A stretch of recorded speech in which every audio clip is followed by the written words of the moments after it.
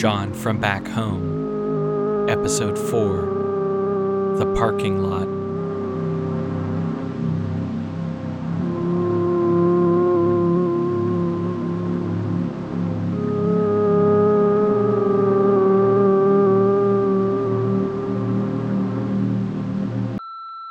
Monday, May 11th, 11:07 a.m. Oh, I fucked up. Dude, real fucking bad. Last night after I told you all that shit about my dad and my mom and Dale, I don't know. I guess I hadn't really laid it all out like that, you know? And I just never thought about how all that shit is just connected. I was like, wow, fuck. So I went out for last call at Pump Room to have like a last drink or two, clear my head, but I just really wasn't ready to go home. Just not, like right now, right not at that moment. And I knew the bartender who was on last night, Aaron, so he let me stay and have one more while he was closing up. But then, you know, he had to go, he had to leave, which I get. So when I drove to the gas station, picked up a 12-pack, and I was just going to head back, drink a few in my room, and, you know, pass out. But when I got in my car and started driving over, I don't know, man, I just fucking couldn't do it. I couldn't see myself falling asleep in that house. So I just parked down the street, played some music, drank a few beers, and I woke up in my car about 10 in the fucking morning, dude. Which is a real fucking problem because I am supposed to open Dale's shitty little copy store at 8 o'clock. So yeah, I'm a little fucked. So when I get there, he was not thrilled about it at all. I pulled up and he was just standing outside with his arms folded across his chest. He's probably been waiting there for me since like fucking 8:01 or maybe, you know, even like 7:59. And he's like, John, what do you have to say for yourself? Like, he wanted me to start groveling and begging and, you know, kissing his fucking feet or whatever. And at that moment, I thought, I'm done. So I looked him in the eye and said, Dale, I got shit-faced last night and fell asleep in my car about a block down the road from our house. And I kid you not, dude, the guy's face got fucking beet red, like tomato, actually like tomato red. Like a Looney Tunes cartoon, and he started screaming at me, getting in my face, and telling me what a stupid, lazy piece of shit I am. And yeah, he fired me, which, honestly, I get it. I get it. Because, you know, I fucking hated that job. So it's really fine. That's fine. I'll figure it out. But just that made him even madder, right? Because I think he thought I, like, fall to my knees and beg him to please change his mind. And at that point, I'm done arguing with Dale, so I just turn and head back to the car. And he's like, if you're not going to turn around and face me like a man, then you can drive straight home and pack up your shit and get out. So, fuck it. That's what I'm doing right now. And honestly, I really don't care about any of it. The fuck up is, I don't have anywhere to go. Monday, May 11th, 1:32 p.m. So I went home to pack up all my shit, and I realized I don't have anything. I mean, there's stuff, but nothing I really, like, need or want.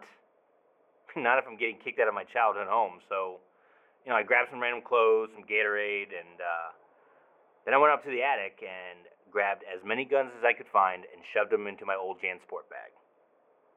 I don't know. I mean, maybe I could sell them? Like, I mean, where exactly do you sell guns? A pawn shop? I don't know. Craigslist? I don't know. And I still have those, like, 18 beers left over from last night in my car, so that's a plus. Old Dale was paying me exactly minimum wage at the copy shop, so it's not like I have a lot of savings to hold me over. It's like $500 or so, I guess, so I need to be, like, really careful about how much I spend right now.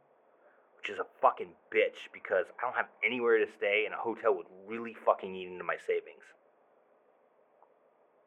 I don't know. I guess I'll make some calls, figure out what my options are. Monday, May 11th, 2:46 p.m. My options are fucking bullshit.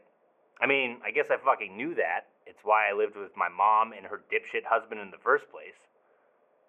I just don't know a lot of people in this town. I mean, to be honest, Most people left after high school, and I'm not really close to anyone who stuck around. I tried calling Gable, but I guess he's living with his girlfriend now, and he doesn't think she'd be cool with me crashing, so I don't know. Let's be honest, that dude fucking sucks. There's that guy at the pump room, Aaron. I mean, he might have a lead for me. They open at 4, so I guess I'm heading back there now. Monday, May 11th, 7:31 p.m. Alright, so the bad news is Aaron didn't have a place for me to stay. He and his brother live in an apartment off Rialto, and I guess their cousin is crashing on their couch, so yeah, that makes me fucking homeless. I mean, at least for a night, or maybe a while, I don't know. Dude, I don't know what I'm gonna do. I mean, I guess I didn't really think that far ahead. I could probably go back home, give Dale what he wants, tell him I'm sorry, that I'll be a better Xeroxer or whatever, a better son. Maybe I can tell him I'll start taking business classes at Arrowhead. Shit, if I'm really gritting my teeth, I could probably save up enough to move out, get my own place, get a different job, build up a resume. Yeah, but, honestly, fuck him. I'd rather be homeless. Monday, May 11th, 7:33 p.m. Oh shit, I forgot to tell you the good news. So, after Aaron told me I couldn't crash, I figured, what the hell, I might as well hang out and have a few drinks. Aaron felt bad for me, so he was comping most of them until his fucking prick manager showed up and called him out for it. He told me I had to start paying for my drinks or get out. Fucking asshole. Like, how much money have I spent at that shithole since high school? I mean, Jesus fucking Christ. It's like everything I do is for someone else. You think that would earn me, the benefit of the fucking doubt? But I guess that's a good lesson. Like, why fucking try? Oh, but the good news. When he wasn't looking, I swiped a bottle of bourbon from behind the bar, so wherever I end up tonight, I am not gonna be thirsty. Monday, May 11th, 9:02 p.m. Alright, so here's the update. It's not perfect, but I've got a spot for tonight. I don't know if it's all this talking to you or remembering the old days or what, but I thought to myself, what's probably empty right now? The parking lot at our old high school. So dude, I kid you not, I'm parked outside of Clear Lake, just chilling with a bottle of bourbon, and it just looks a lot smaller than I remember. The school, not the bourbon. Do you remember the courtyard? There was that mosaic American flag, and you weren't supposed to walk on it, and even though it was in the middle of the fucking walkway because it was disrespectful to the troops, well, nobody around now, I probably could walk all over that shit.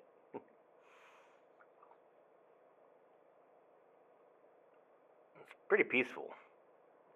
Not that I'm planning to live out of my car for that long, but honestly, dude, you could do worse.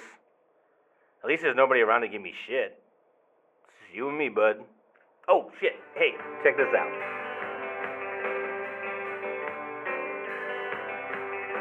I had to bring that Cannon CD with me. Dude, it's so wild listening to it here. Let me tell you, I think we were probably in this exact parking lot the first time you played it for me. Full circle, motherfucker.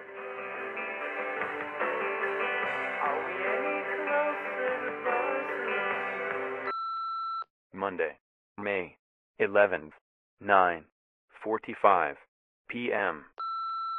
Do you remember junior year when you asked Sandy Hogan to homecoming and she said no? And then you and me after school were hanging out in the parking lot and we were tossing that tennis ball back and forth and I threw it too hard and it went under that truck and you had to crawl under to get it. And then Sandy Hogan walked up because it was her truck, it looked like you were cutting her brakes or something. Dude, that was fucking hilarious. Monday, May 11th, 10:31 p.m. Oh, fuck, Wes, dude. My heart is fucking racing. Okay, let me back up. Alright, so, I had to piss, right? So I got out of the car and I started looking around, and I went up to the school just to check and see if a door was open and maybe if I can go inside and find a bathroom, but I mean, obviously it was locked. So I'm like, okay, if I just find a bush or a tree or something, I'll be all right. So I just started walking over to kind of this foresty area past the courtyard where we used to eat lunch, right? And then I see it. That fucking American flag mosaic tile thing on the ground. And dude, it's fucking pristine. They must still be telling kids not to walk on it. And even though the rest of the school looks like it's gonna fucking fall apart at any second, I don't know. It just hit me how fucking stupid that is. How stupid everything is. It's like Dale, right? Like stupid. People have these rules that they make other people follow because it gives them some sense of power. These teachers, right? They knew we weren't listening to them. They knew they were failing us, but they're not gonna like work any harder.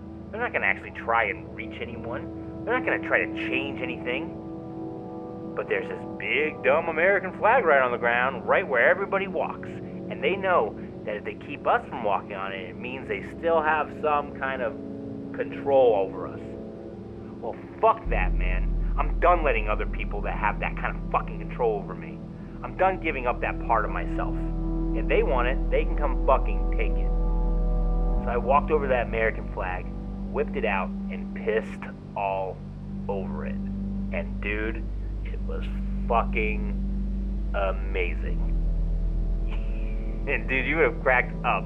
You would have cracked the fuck up if you would have been here. I mean, I really had to take a piss, so it was like double whammy. Anyway, I finish, I zip up. I'm feeling pretty good about myself. So I walk back to the car, get in the driver's seat, and all of a sudden, this bright ass light hits me right in the fucking eyes. And I first thought I thought maybe I tripped a motion sensor or something because it was just like this light, no movement, no voice. But after a second, I realized it was coming closer, and then I see this rent-a-cop security dude that the school must hire to watch the place at night, and I start to freak out a little, because did he see me piss on the flag? And then I'm like, oh fuck, can't you get on some sex offender list for doing that? So I take a deep breath, and I figure, all right, John, play cool. He's not a real cop. You got this. So he taps on my window, and I roll it down, and he starts asking who I am, what I'm doing here, and I try to come up with this lame-ass excuse that I'm just meeting a buddy here that's the most convenient point between our houses, but he's not fucking buying it. And he starts looking around the car with his flashlight, just looking in the back seat where I got this big fucking JanSport backpack filled with a bunch of guns that I don't have permits for. And I'm really fucking sweating because I'm fucked. But that's when I notice something. I look at this guy's belt, and he doesn't have a gun. And I got this whole backpack full. And he doesn't have anything, just a flashlight and a radio. I mean, if he wants to do anything, he's gonna have to call a real cop. And how much time would that take? Enough time for me to reach back, grab one of my guns, and, get a shot off. Could I do that? I mean, in my head, I'm mentally calculating the time it would take. If I hit it just right, I might be able to do it all in one swift motion. But that's when, boom, he turns the flashlight off. And he tells me he's just gonna let me off with a warning. I just have to get out of the parking lot. And he walks away. Monday, May 11th, 11:24 p.m. So, I'm sitting here, parked in this CVS parking lot, thinking about how this isn't gonna work. Thinking about how fucked up everything is. And then, thinking about how you gotta dip in, collect some of your dad's shit, and bounce without even talking to anyone.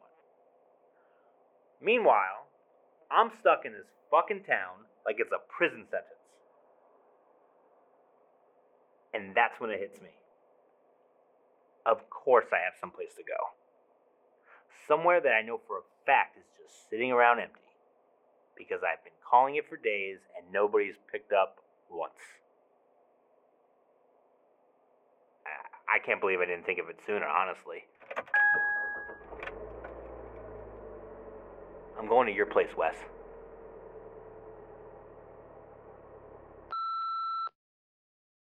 He is coming. He is coming. He is coming to the house. Let him in. Let him into the house. Let him into the walls. He is coming. Let him in. Let him inside. He is coming to the house. He is coming. Let him in. He is coming. Let him into the walls. He is coming. Let him into the walls. Let him into the house. He is coming. Let him in. Let him into the house. Let him in. Let him into the walls. Let him into the walls. Let him into the house. Let him in. He is coming. Let him in. Let him in. Let him in.